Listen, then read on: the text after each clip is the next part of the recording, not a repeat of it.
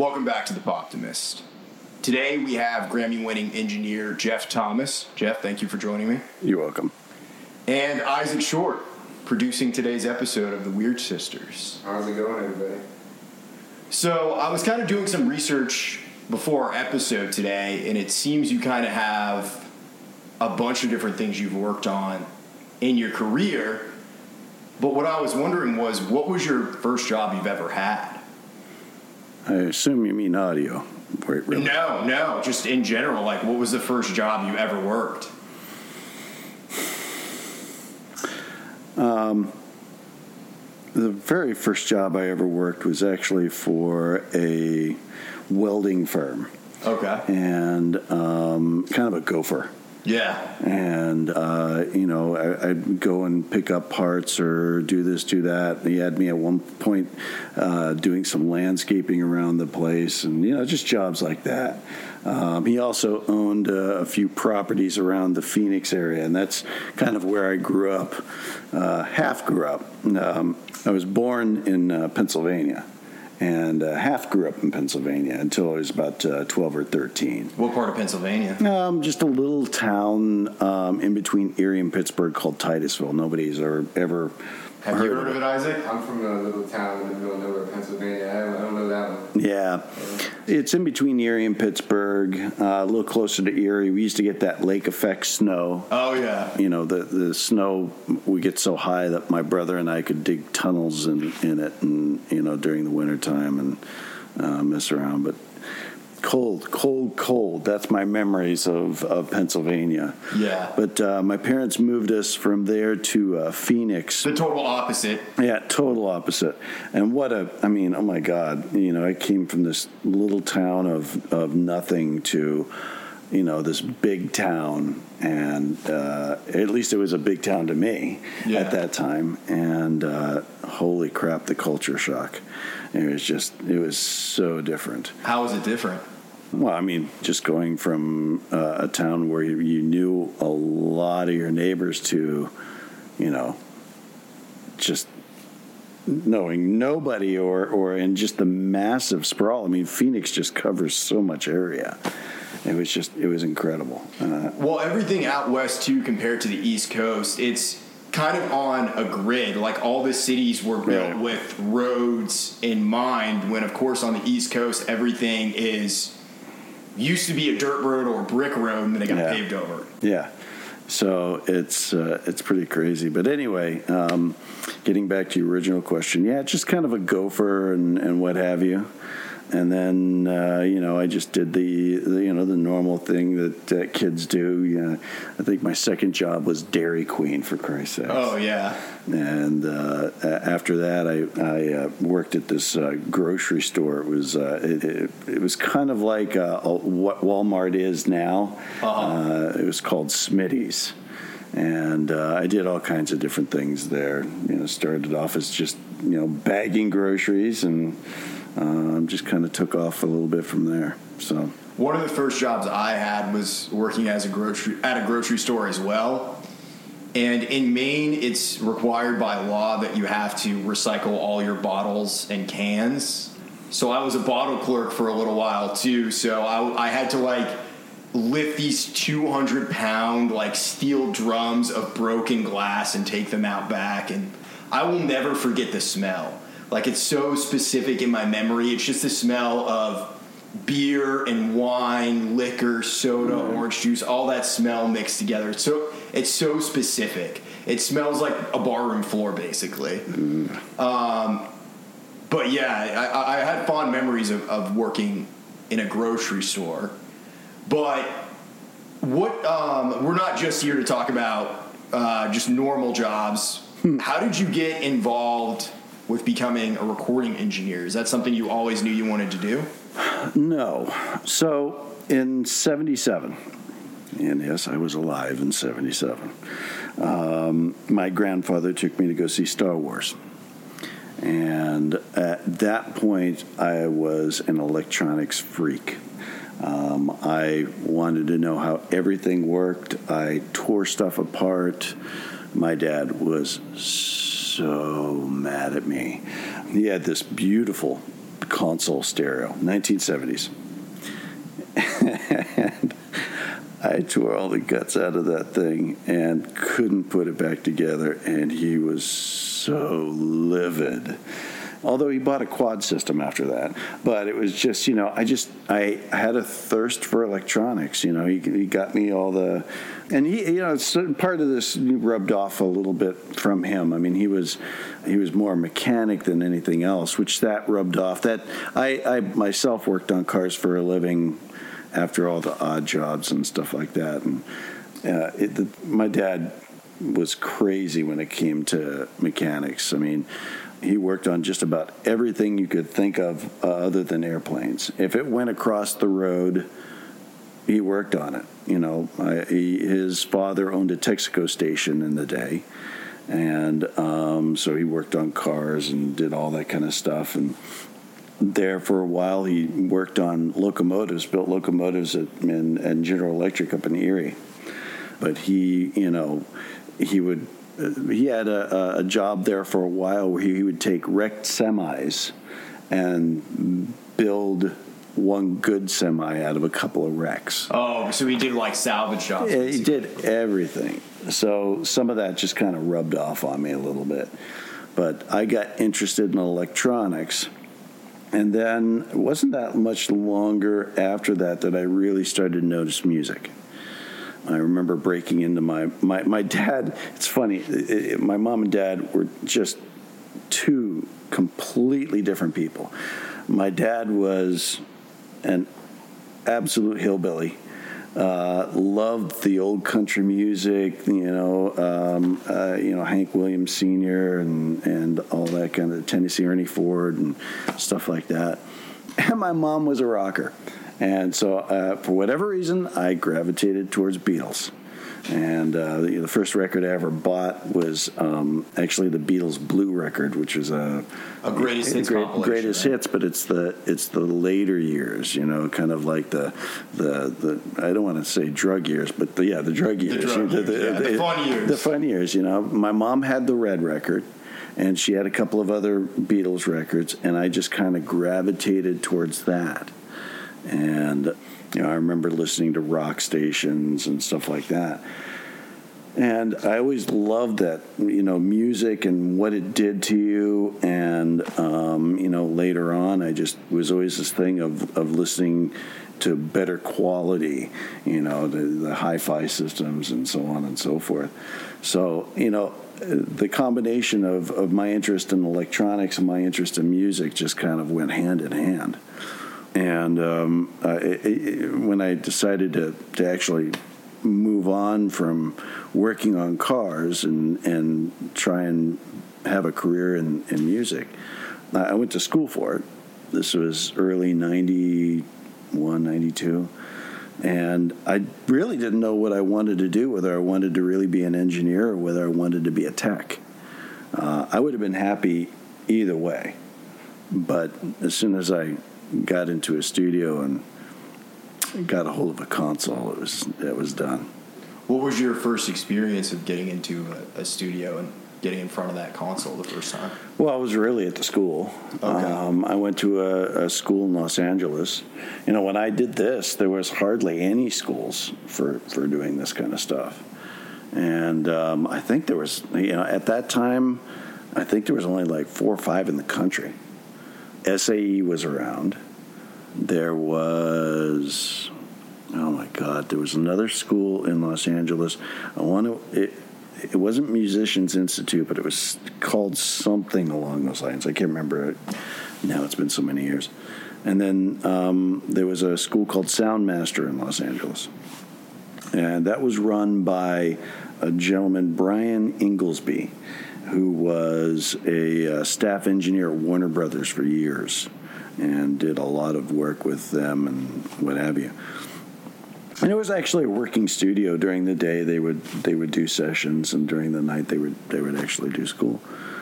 So as soon as I walked in and saw a real console, I was like, I want to know how to do that. What kind of console was it?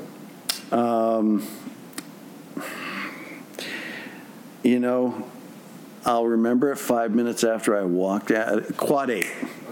It was a Quad 8.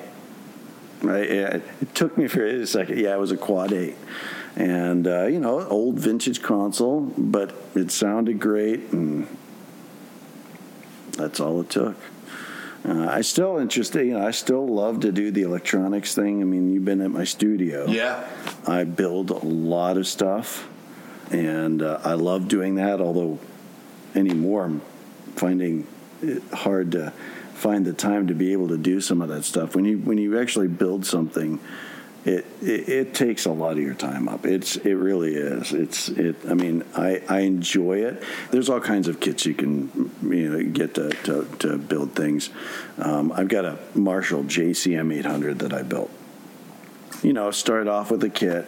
There's I think it's called Sierra Tone. Has a really, really nice basic kit for a lot of different amps. The quality of their boards are great, and you can do the point to point, and it's great. I love it. And I built my first. Actually, the first one I built was, oh my God! Again, 10 minutes after I leave here, I'll remember the damn name of the company. They did a lot of kits during Metro Amps. Those were really nice kits too. They were nice. Yeah. They've gotten out of the kits now. Oh, really? Yeah. At least the last time I checked, they don't. I taught at a school for recording and engineering for a while, and we used to have these AES sessions where we would build different things, microphones, and I did a guitar amp one, and we built a bunch of plexis, 50-watt Marshall plexis from Metro Amps, and God damn, they sounded so good. They really did, and that was the first guitar amp I did. And then after you build one, okay, it doesn't take that long. I could build a JCM in a weekend as long as I got all the parts. So I built that first one, and then I had a couple of friends that really liked the way it sounded, so we would do swaps. I said, okay, I'm going to build you this, but you're gonna do this for me. I mean, we used to barter and do stuff like that. But I love building. But it's so time consuming. Yesterday I bought this Epiphone Les Paul. It's Black Beauty. And I just picked it up. I was at Nashville Used, and I just picked this thing up. And the first, I don't know about you guys. I'm sorry, you guys guitar players? I'm a bass player. Okay, cool.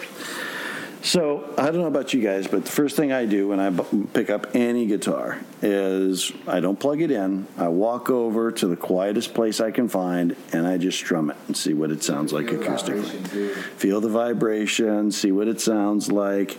Honestly, anymore, I don't even give a crap what it sounds like plugged in. If it sounds good acoustically, the neck's straight, everything's good, I can change the pickups. That's not a big deal. So I bought this thing because I picked it up and it was just awesome. You strummed it, you heard every note. It felt great. The neck was straight. So yesterday, or the day before yesterday, I bought a bunch of pickups. I bought a bunch of custom shop pickups from Seymour Duncan. They make nice stuff. They do. They really do. And the pickups I bought are unpotted. So I wanted something that was going to be authentic to the 50s, the late 50s kind of thing. I really kind of wanted this guitar. I mean, I've got modern sounding guitars, but there's something about just those older Les Pauls that have such a great character to them. Oh, yeah. So I pulled all the guts out of it. I put in new pots and new wiring, and I got Stu Mack to send me the new switches and everything. My God, it took me a whole day to do that. It's just like I wanted to work on a couple of other things, but I just didn't have the time. And if I had more time, I would definitely. I just love building gear. I really do. You learn so much when you build something, and you learn how it works even better, and how you can modify it to do what you want to do. And I just enjoy the heck out of that. So something I noticed on your website is you have a couple custom 1176 compressors and LA2As. Yeah. Is that all stuff that you built yourself? Yes. Yeah. The 1176 was actually a hairball kit. Yeah, I've heard really good things about Yeah, hairballs. it's a great kit. It is definitely not something I would recommend as your first build. Yeah. It is a bear, and I wanted to say something else if you get my drift. The LA2A isn't bad, and that was another one that we did at the school, point to point. And it's a brilliant design. You got to wonder about these things. So, you got to wonder about who thinks about these designs to begin with. I mean, you guys know anything about an LA2A compressor? Well, it's optical, right? So it's tube. It's how they're getting the compression. No, it's not. Well, it's tube because at the time there was no solid state.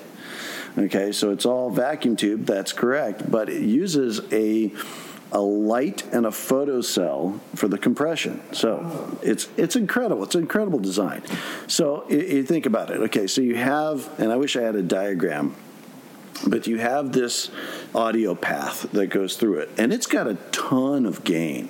I've read a little bit about it, and from what I understand, the actual circuit was close to a mic preamp that I think Bill Putnam was designing at the time. So you have this circuit that the audio goes through, right?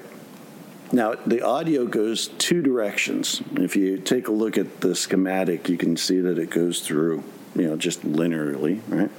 But it also goes through this secondary circuit, okay? So the secondary circuit, it goes to a different tube. Now, most of the tubes that the LA2A use are all preamp tubes. Okay, you guys know. Yeah, 12AX7. 12AX7, right. Yeah. Well, the audio also goes down to this other tube that is a power amp tube. In reality, it's like a 5-watt or 10-watt tube. It needs that power to power a light.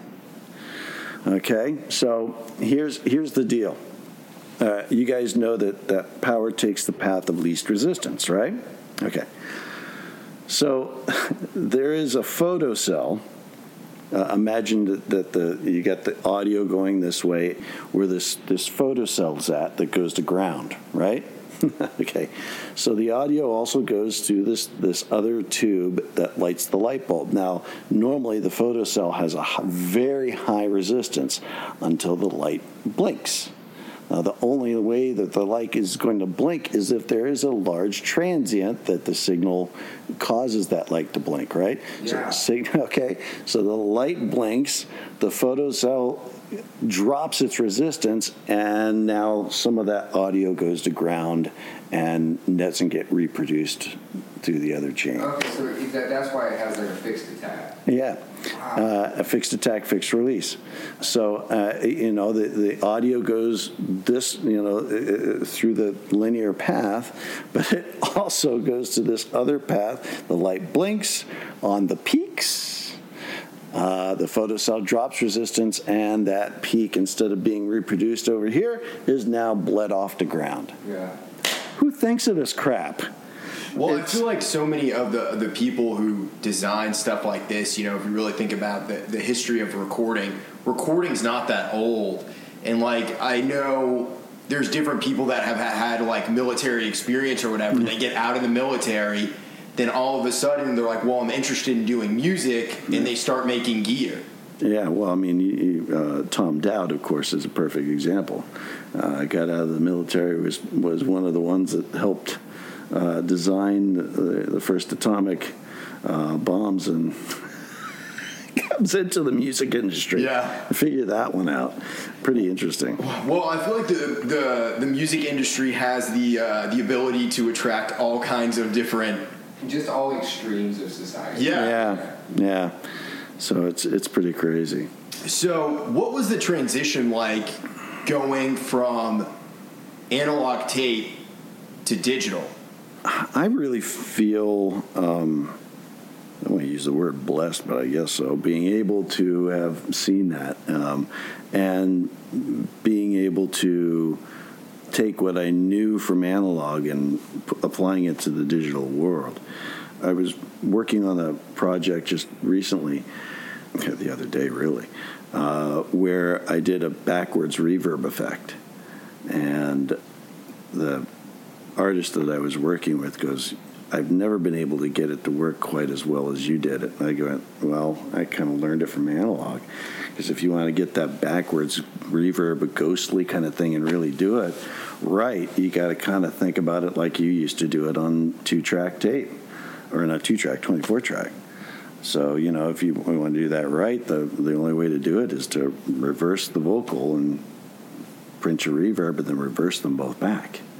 So on 2-inch tape, you used to take the 2-inch tape, flip it upside down.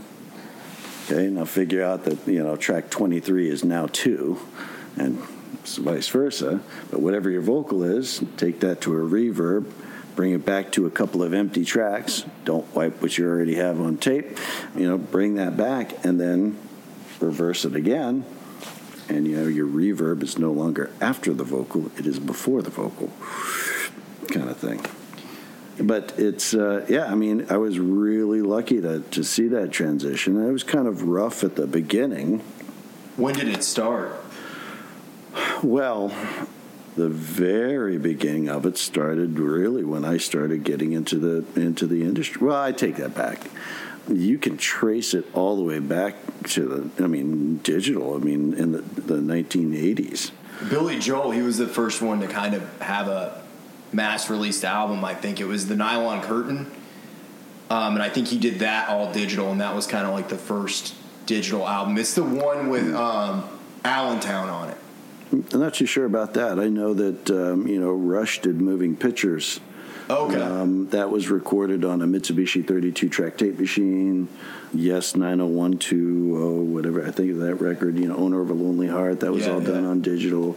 But so digital had been around, but it really started to change in the late 90s. Is that when you started switching to ADAT? Well, ADATs had started. The school that I went to in 92, 93, actually, they were all proud because they were the first school that had ADATs. But that's kind of where it started. ADATs really kind of started it all. Kind of a terrible machine, though. You really had to make safeties. Because, it was basically a VHS transport. And, well, maybe you guys aren't old enough to remember VHS, but I'm old enough to remember VHS. Okay, they would chew up tapes like crazy. So you would get done with a take, and if it was a good take, you stopped the session and you made a safety. Otherwise, you were going to be in trouble because it would chew up tapes. Tascam came out with the DA88 not too far after that, and they it's still it's not VHS, it was Super, and but they built a better mousetrap. It did not chew up tapes quite as often as, matter of fact, I cannot remember ever chewing up a tape coming out of a DA88. But I sure do on ADAT. So that transition started slowly at the beginning of the 90s. Again, I'm pretty lucky in when I got into the industry. When I got in, record budgets were still pretty big. I started at a studio called the Village Recorder, and I walked in at an incredible time. The Eagles had just started Hell Freezes Over, and they had carte blanche. Those guys, that was the reunion of those guys. I remember there was one day, now I barely did anything on it. I took notes, I set up microphones. I was just lucky to be in the room, to be honest with you. I remember one of the engineers, Barry Goldberg, was a staff engineer. I came in and he goes, dude, yesterday we spent the entire day renting cymbals from everywhere just to get the right swell for the beginning of the song. Just one full day of getting the right cymbal swell. For the start of a song. For the start of a song. It was crazy. But, I definitely, during the 90s, because of ADAT, DA 88, and what have you, labels started realizing that you could make records cheaper. And then, it was kind of a weird time because that was also at the end of the 90s, you had record companies being bought up by, people that didn't really make music. Seagram's, came in and bought A&M.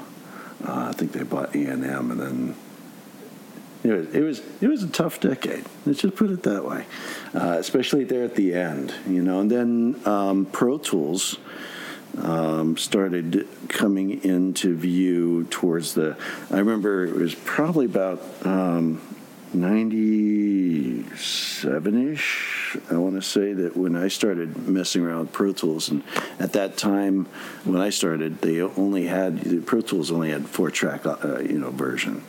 A 4-track version of Pro Tools? 4-track. That was. I didn't know that. That was it at the beginning. You got a little sound card, and that was the very beginning of it. And then as the 90s went on, and then you had the interfaces, the 8-track interfaces that you could, put multiples together and, get 24 tracks or whatever it was. I just remember those damn cool things. So when you go into a situation like you're about to go in on this Eagles reunion, what are you thinking in your head? Are you terrified? Are you excited? Well, both. First off, when I got into this industry, I got into it, eyes wide open. And my how many people go to Hollywood and make it? So my hope was that I could, and I consider, especially at that point, music was very dear to me. And music, as far as I was concerned, was almost history. So I was going to be happy. I never thought I was going to be able to work on some of the stuff that I did. I was going to be happy if I could find a job and just see recorded history go down. That was it. I mean, that was my hope, my dream. Never thought I'd be able to do some of the stuff that I was able to do.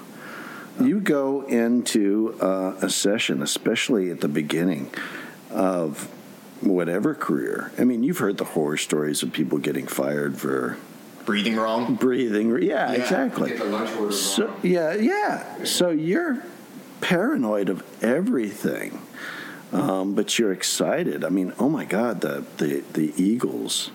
I mean, that was huge. I got a great story about that too.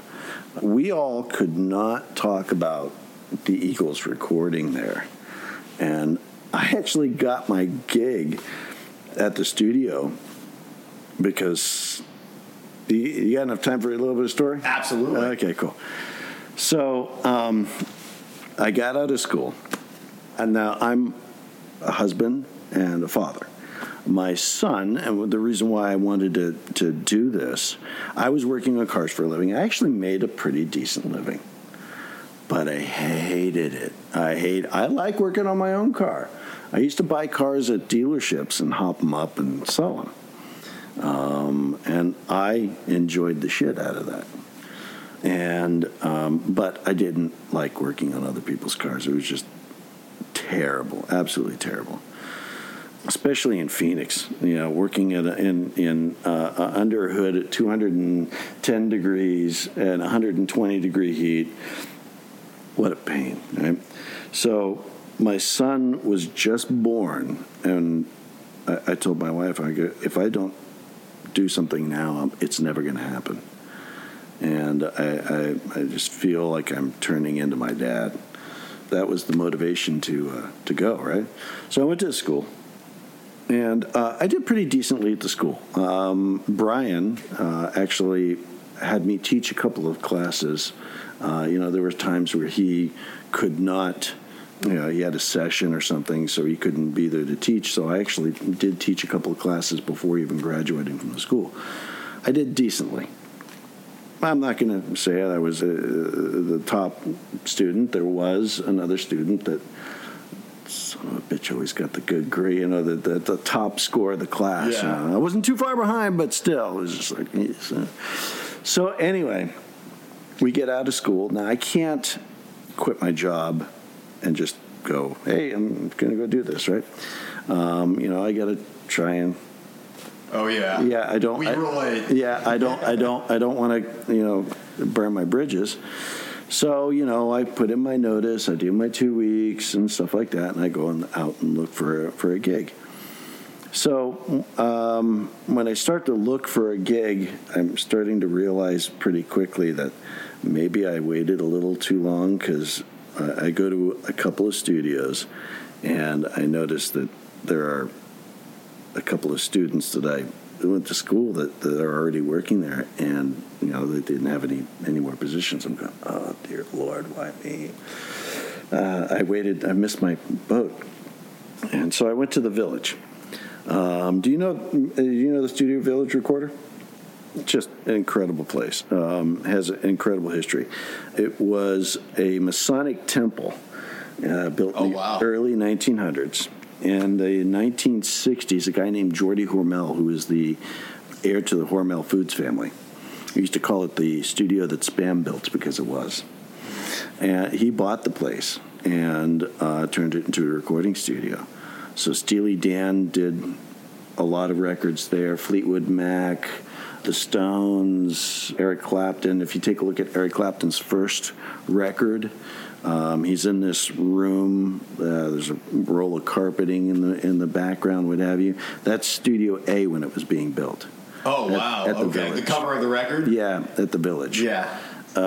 Just some incredible records have been done there.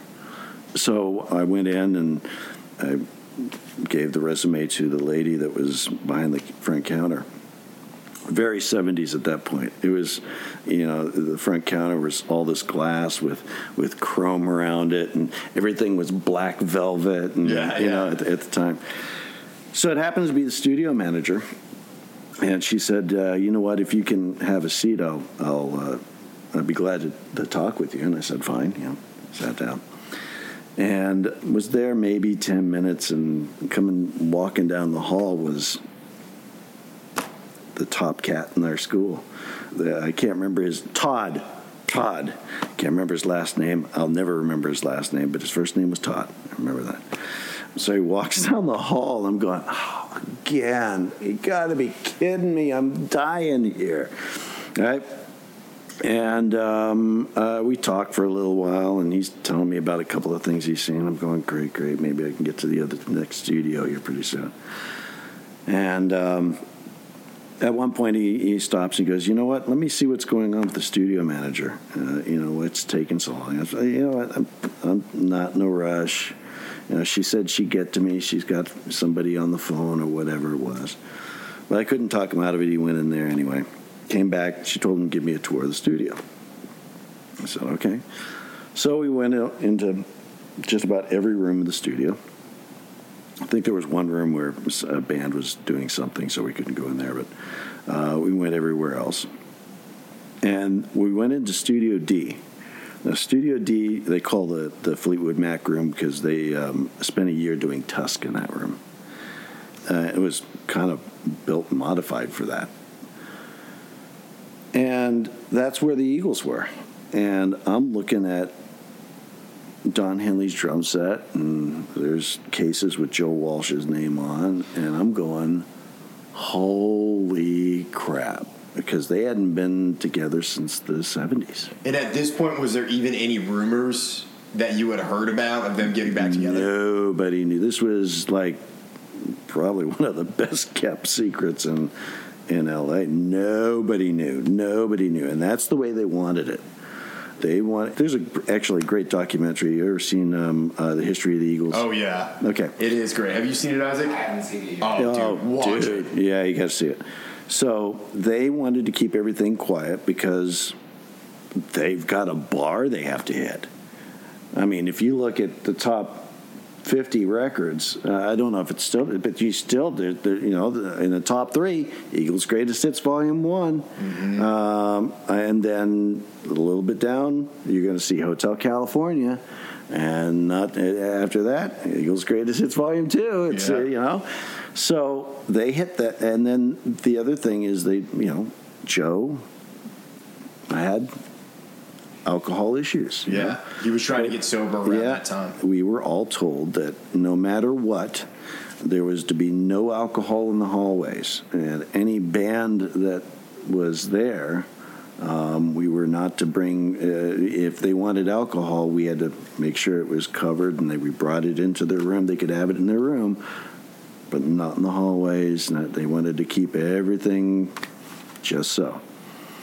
But they didn't want anybody to know they were coming together unless they felt good about what they were going to put out.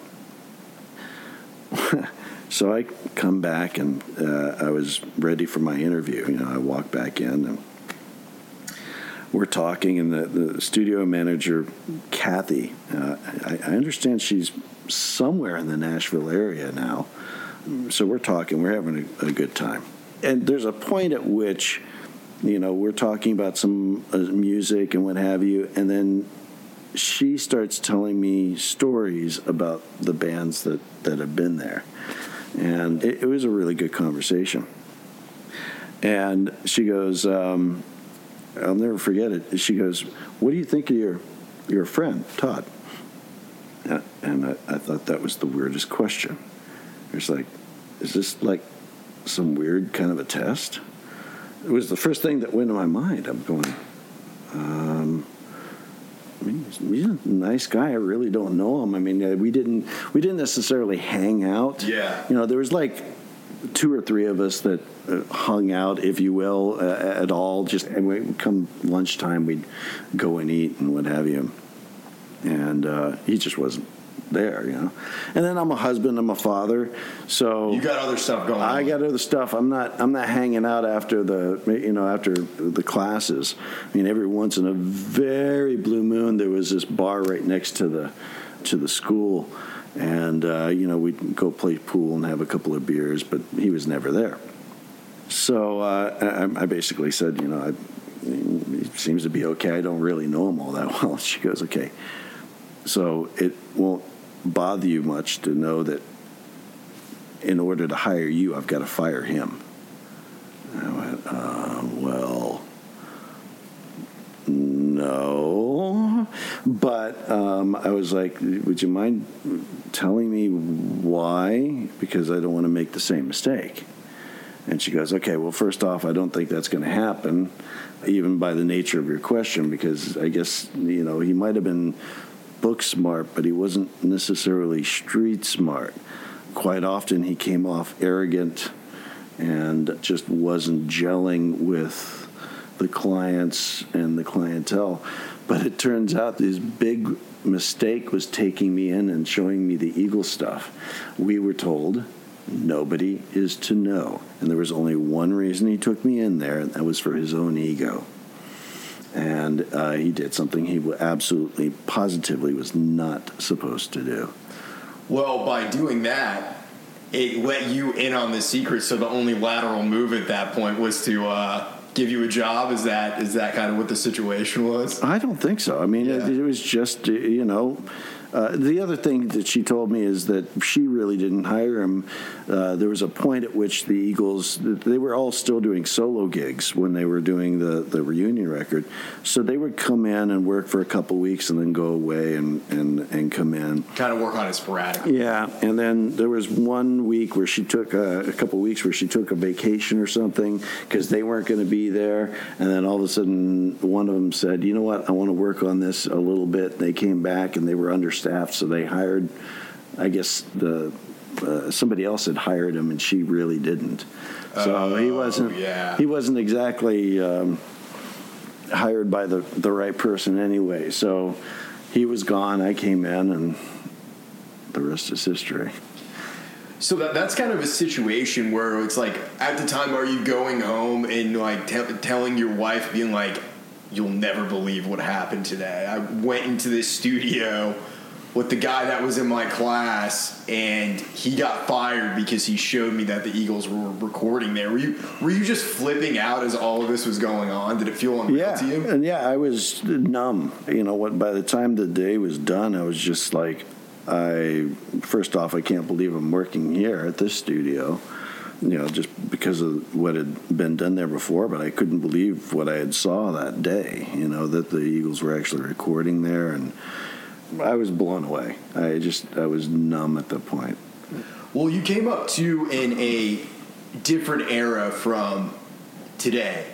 I feel like today there's a lot of emphasis being put on being kinder and gentler and everything when you're teaching. What was it like when you were learning? Were they brutal with you? It wasn't too bad. And, you know, it is the reality that this is not the easiest industry to be in. You are going to get hazed. It's a lot less now than when I was into it. I definitely got my share of hazing from various people, but you know, in some ways, it's made me a better engineer, a better person to deal with you know, harder to deal with clients, which, you know, happens quite often. Yeah, artists are very particular. Artists are very particular, and you just got to try and make an atmosphere that they feel like they want to be creative, no matter how hard or difficult an artist you know, can be. You know, and in reality, it's not that bad. I mean, there's only a couple of people. There's a handful of people that, if I never work with them again, I'm okay with that. Well, you also have the experience of knowing what real hard work is like when you were a mechanic working in the heat in the Phoenix desert, you know? So when you go to something like doing music and you're in a situation where you walk into the studio and then there's all the gear for the Eagles, you, as far as perspective goes, you have the perspective of what it's like to work hard. Right, yeah. And I had a pretty damn good work ethic. You know, I've been on my own since I was 16. So I got out of the house at a young age, and so I had to sink or swim. So, you know, I developed a really good work ethic. Developed street smarts along the way. Yeah. You know, the fact of the matter is that I was at the studio all the time. My wife, thank God for her, she really, when I got into the studio, she became a single mother. She really did. And God bless her. I missed so much of everything. But that's unfortunately, I mean, that's kind of part of it, especially at that time. Now, here in Nashville, it's a little bit different, especially now. You know, there's a little bit more family, I think, here than in Los Angeles. Yeah. You know, I can't tell you how many times my wife would call and say, "When time are you coming home?" And I would have the same reply, "Honey, when the client says I'm done." Which can really be any time. It's tough. And, you know, the one thing you never do is tell your wife, "I think the session's going to end early." It's death. It will never end early, you tell them that. Yeah, it's, you know, that's the way it is. There would be days where I wouldn't come home. We were doing a live concert video, doing a mix for a concert video, and the producer on this thing took a quick, what was supposed to be a quick side job. And the quick side job made us 3 days late in mixing this damn video. But we had no choice. We had to get it done. So we stayed up for 3 days and 3 nights. Brutal, absolutely brutal, to try and get it done on time. There was no ifs, ands, or buts. It had to be done on time. And, yeah, she didn't see hide or hair of me during that time. It's, I don't know if I could do that anymore. Yeah. I'm not as young as I used to be. But, yeah, it was pretty brutal. What was your involvement with Melancholy and the Infinite Sadness? Like, when did you come in on that? So it had all been recorded. It was recorded in Chicago, and Billy came to the Village. And I don't know how the Village got in there. How do you go from Chicago to Los Angeles? But for whatever reason, they came to the Village. It was Billy Corgan, Flood, and Alan Moulder. So I was there basically as a staff engineer. And then I helped them set up the mix in Studio B. So the Village actually had, at that time, it had 4 rooms. Well, 5 rooms. So you had A, B, C, D, E, and F. Actually, not E. I don't know what happened to E. I think that turned into a video room that was abandoned. Studio C, though, was not something that you could rent out. Robbie Robertson, are you familiar with Robbie Robertson? He had a permanent room in C. That was his. He did all kinds of stuff in there. But, and at one point, they had 3 rooms going. Well, actually, at one point, they had all 4 studios going. But I helped set up the mix in Studio B. And then turns out Billy got sick halfway through tracking. He didn't hardly have any of the vocals done. So while they were mixing in Studio B, I was over in Studio A recording some of the vocals. So I only did that for a couple of days. And then I actually had some other commitments. So Barry Goldberg and Tom Winslow, I think, were the main engineers that helped out a lot on Melancholy. And I really, really dug kind of watching how Flood and Moulder did what they did.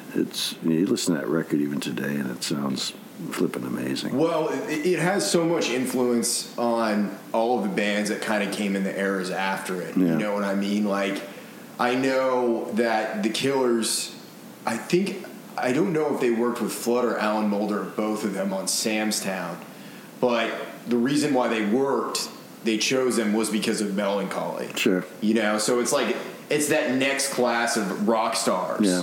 Or it's the generation after them, a generation or two after them. Yeah. And it's like you look at these discographies of all these great producers, and you just kind of see through time, it's like, oh, they wanted to work with them because they were a big fan of this record. That was the record they were listening to growing up. Sure. What was their process like? What impressed you about them?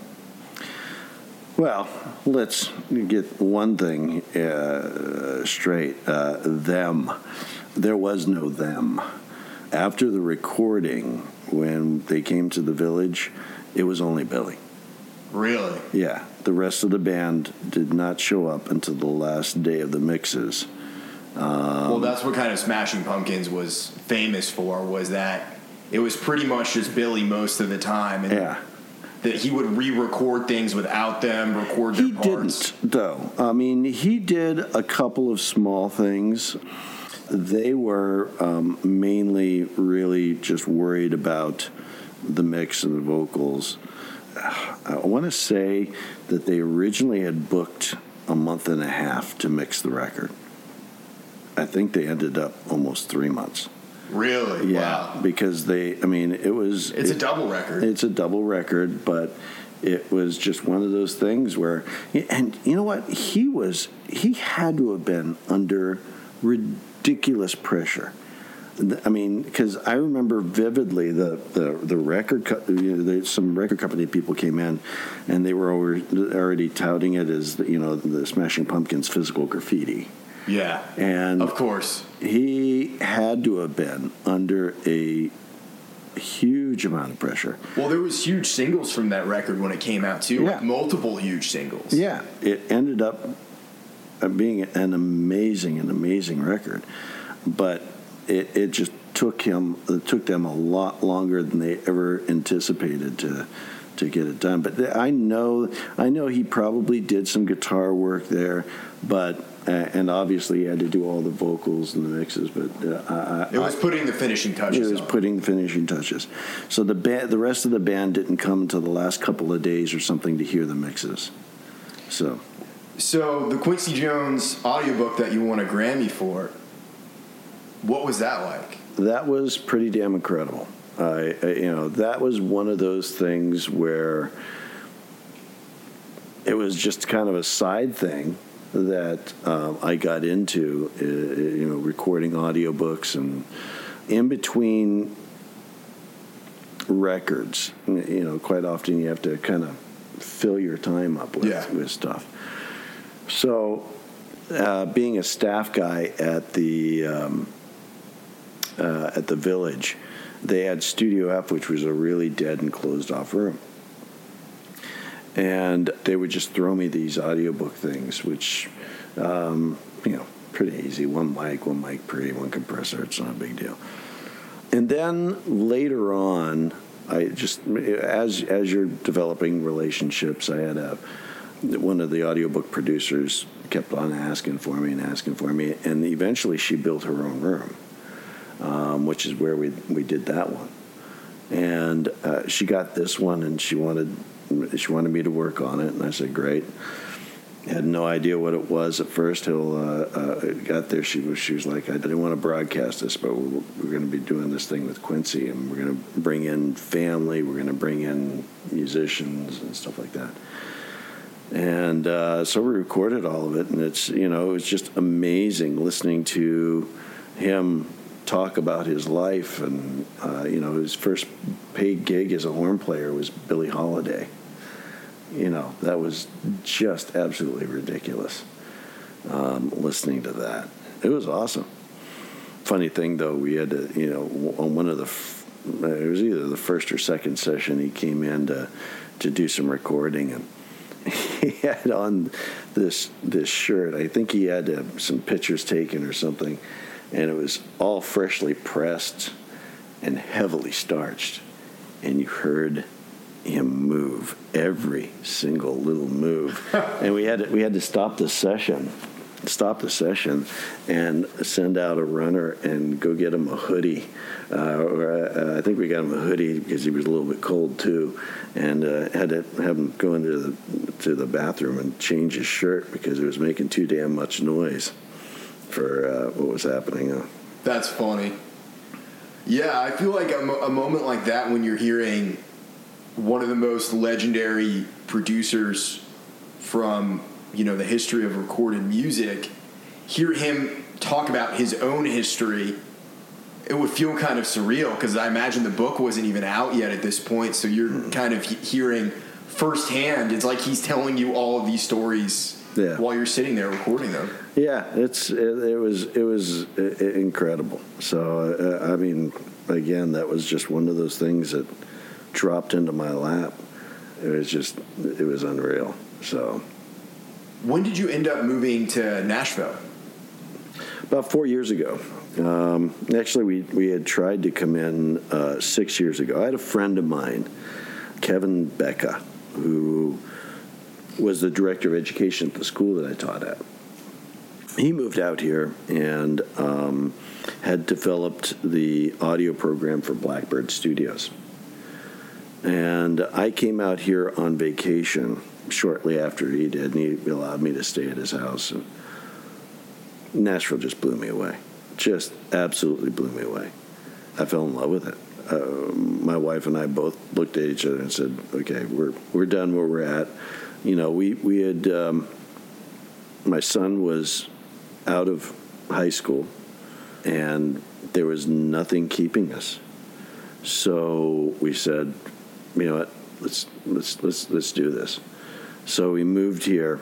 We rented a house, and I put together like a makeshift studio in that rental. But really, with a makeshift studio and what have you, you can't really do anything. So we had a house built. We got all the wiring in it, and I just started to do a little bit, and I'm going, okay, I need to make some more connections and do this. And then COVID. And I'm like, what? Of course. I was like, you've got to be kidding me. We all took it personally. Yeah. Just when things are getting going, right? Yeah, it's for sure. It was just like unbelievable. Everything kind of took a back seat, and then my wife, because of COVID, started working from home and permanently. And I know this is going to be a big shock to you guys, but music and home mortgages do not coexist very well. And that's what my wife does, is home mortgages. Oh, really? Yeah. So, like, I'd be trying to record drums, and she's trying to talk to a client. And, you know, come on, drums are flipping loud, right? Yeah. So it wasn't working. So we ended up having to build the studio that I have now, which is wonderful. I mean, it's same builder, so he kind of knew what I needed. He ran all of the wiring, all the power in every room. I have at least two separate 20 amp drops that go straight to the fuse box. He ran all my cabling for the multi-track wiring. He was blown away by how much Cat 6 I had run everywhere, because I've got Cat 6 for headphone boxes and for video feeds, for internet, for, you know, just about everything. Are you using it for mic input too?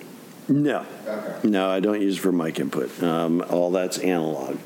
But, like, for instance, all the video feeds. So instead of glass, I've got video cameras and TVs everywhere. And you're set up to be able to do live streams and stuff like that there, right? I am. Yeah. So it's got to go HDMI conversion to Cat 6 and then convert back. I bought the Black Magic switcher, which allows me to do video streams online, but it also allows me to record every video stream separately, so you could edit it later. I recently bought the JBL Intonato, which is in my the mainframe is in the machine room. So I got a separate machine room where everything that generates heat, makes noise, it's all in there. But I control the Intonato, which is a monitor controller that does everything. I mean, I think it's 24 speakers it can control. So eventually I'm putting Dolby Atmos. I will be mixing Dolby Atmos in that room. Oh, great. Yeah, it's all wired for it. I set it up for it. Good for you for thinking ahead. Yeah. But the control, the actual box is sitting on my console, and it's all Cat 6 going to the, you know, so I need a Cat 6 everywhere. And the builder was like, I can't believe how much you're putting in. You know, it's just ridiculous. And in reality, I probably could have put in more. But it's turned out amazing. I mean, you've been to the place. Yeah, it's a beautiful studio. Yeah. So, I mean, I can pretty much do anything I want. I mean, I've got the main tracking room. You know, live rooms, good for drums. I also like to put guitar amps in there and mic the room. We get some really good ambience there. And then I've got the other sound booth, which is really dead and closed off. Yeah. So acoustic guitars, vocals, great in there. And then I've got an amp closet where I can throw in a 4x12, and I've got all kinds of tie lines. So, you know, like when we're doing overdubs, I can, you know, have the guitar amp in there and be adjusting it and have the speaker someplace else. So it's, I love it. And I use the Behringer mixers for headphones so everybody can do their own headphone mix. And they work quite well. I wish they had a little bit more headroom, but I've also got some powered headphones. So if a drummer needs a little bit more oomph, I can take care of that. So. Well, you're using a Trident Series 24, right? Yes. Yeah. How's that different from the 80 series? It was not as complex as the 80 series. The big difference between them is in the mic pre. The EQs are similar, but the mic pre is definitely different. The mic pre on mine uses two transistors going into an op amp, where the 80 series actually just used op amps. Now, my Trident 24 is heavily modified. Yeah, I can imagine. Yeah. What have you done to it? So I've pulled all the op amps out and updated them. By doing that, I was also able to pull a lot of the capacitors out of the signal path. Oh, so it gets a much cleaner. Yeah. So the op amps that were built back in the the 70s, the 80s, and what have you, had some DC offset, where you had to filter that DC out, and that's what the extra capacitors were there for, to kill that extra DC before it went into the next stage. Because if you have a waveform and you add DC into that waveform, you are now going to push that waveform either above your center line or below your center line. Either way, now the headroom of the rest of the signal path is compromised. Yeah. So you're going to clip part of the waveform off. But with newer op amps, you don't have that DC offset anymore, so you don't need to have as many capacitors in the signal path. Are you mixing on the console too, or are you just kind of using it as front end? Once it's in the box, it stays in the box. I mean, there will be times where I'll run some signal through some outboard gear. It doesn't happen often. And then there'll be times where I reamp some stuff. But once it's in the box, I try to get the character going in. And you have direct outs on every channel, you're not busing? Direct outs, no buses. Yeah. The other thing I did is I did put Neve-style input transformers on half of the console. I've almost got enough to do the whole console. I do like the way transformers sound, their coloration. It just kind of thickens up the sound, and I like the way it does. Is that like the Carnhill transformers? Yeah, yeah. At some point or another, I'm going to try and do the rest of the console. That is, unless I just get tired of the console and I decide to buy a whole new one. How long have you had it? How long have you been using it? I've been using it for about 6 years now. I bought it just before we came out here the first time. I had a tech friend of mine where, and I had used the console at the Village. The Village had an exact one like this one in Studio F. And I loved the way it sounded. It wasn't the ADB, which is a great sounding console, but this also had a great character to it. So a tech friend of mine had this one in his garage for years. And it looked like it had been in a garage for years. So I pulled it all down. I took every channel strip out, cleaned everything up. Like I said, updated the op amps. And it sounds great. I mean, if you take a look at it too, man, I took a lot of time with it. I even took all the wood pieces off and sanded them and stained them red. And it looks great. Yeah, from the pictures I saw, I'd love to see your studio at some point. The pictures I saw, it's a beautiful console. Yeah, come by. It sounds great. I mean, all the stuff that I've recorded on it so far, it's come out incredible. You know, the Bohemian Funk stuff, and I've got the Reveal in there right now, and we've done some really good stuff. So, you know, it's a great sounding console. Isaac, to wrap up, you kind of had some specific questions, right, that you wanted to ask Jeff? Yeah, I was just kind of asking right now. Yeah, I wanted to know what is Seal's vocal chain? I don't know. I saw you mix that record, right? We did not mix the entire record. We did a song over at Royal Tone Studios. Everything that I listened to from you was on a SoundCloud playlist that I saw that you put up. Mm-hmm. It had some really cool samples. Yeah. Some real interesting. Yeah. On there. That was a record that is kind of different from a lot of his records. It was kind of a darker record. That song was really funky. Yeah. Sonically, that was. Yeah. Really cool. Trevor Horn was the producer on that record, who did Yes's, big hit, Owner of a Lonely Heart, and what have you. I know actually that he got a call while we were doing that, and Yes wanted him to come back and do another record with him. I don't think he ever did it, but that was kind of cool. Yeah, the Toto album sounded really good too. That was incredible. Those guys are so badass. Oh, they're the best. Yeah, Yeah. those guys were all studio cats, and you could find their names on anything. I mean, if you take a look at Michael Jackson's Thriller, it's kind of Toto with Michael Jackson singing on top of it. Those guys just blew me away. We would come in, and they would do like 2-3 takes, and we had it. It was just kind of finding the feel for a song, and Lukather is hilarious. He can be an interesting cat, but he's funny. Mike Picaro, who passed away a few years ago, was one of the sweetest guys I'd ever met.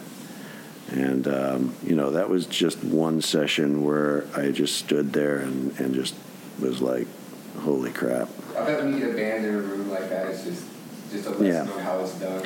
Yeah, it is, and it's one of those things where you just kind of like, sometimes you just kind of pinch yourself. It's like, really, am I doing this? Is this really happening in front of me?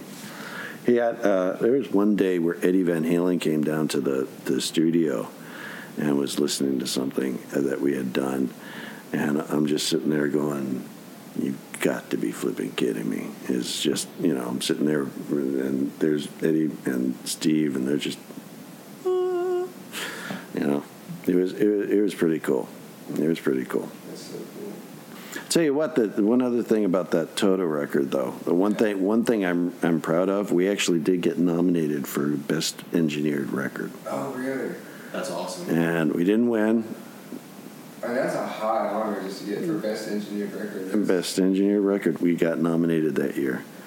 Boy, it would have been nice to have that one. And I'm looking for that next Grammy. It's out there waiting. Yeah, it's out there waiting. Yeah, I'm looking for that next one. The Kula Shakar, is that how you say it?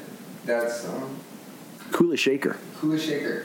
That song was really cool. That was trippy, wasn't it? That's trippy, yeah. I kind of looked at their bio while I was listening to it. I wanted the rest of that album like that. Yeah, it's all kind of this thing, yeah.